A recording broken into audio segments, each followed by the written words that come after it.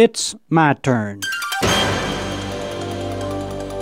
Here is your host for My Turn, Don Wildman.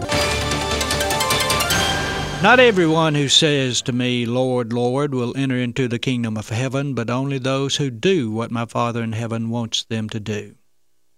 Let me tell you a true story. Once there was a church that wanted to construct a new building.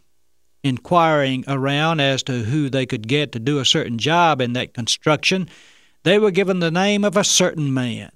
The officials of the church called the gentleman, asked him if he could do the job, and settled on a price.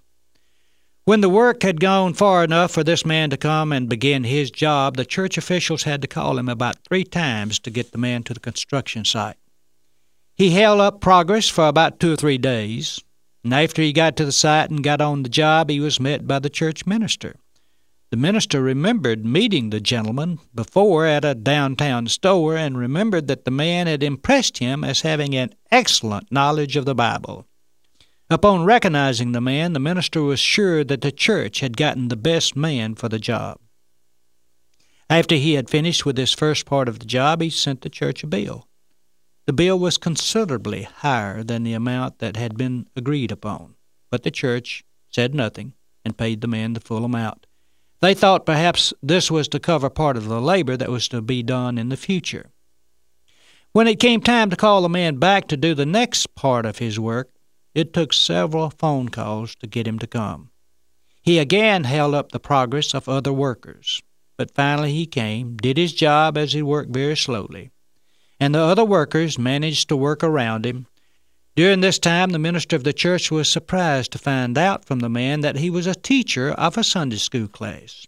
When it came time to call the man back a 3rd time and get him to do his work so that finishing touches could be put on the building, he was very slow about responding. The church officials called him several times, and each time he promised he'd be there the next day. Getting near to the scheduled date that the building was to be used, the officials explained the situation to the man again, and he promised them he would be finished so that they could move in as scheduled. He came to the building, worked a short time, and left. Finally, in desperation, the church officials called another man to finish the job. They postponed their date of occupation of the building, since it was apparent that the inefficiency of the first man meant the building could not be occupied on the scheduled date. Now, the second man who came to do the work evidently didn't know much about the Bible, didn't teach a Sunday school class, cussed nearly as much as a sailor, and smoked like a garbage pit. But he came promptly when he was called. He worked quickly and efficiently, stayed overtime to speed the progress, and presented the church with a very reasonable bill.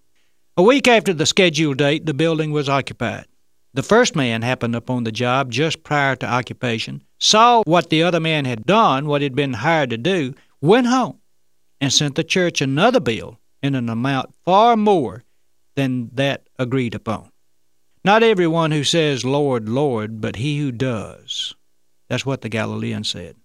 Now I have a question for you to ponder, and it's this.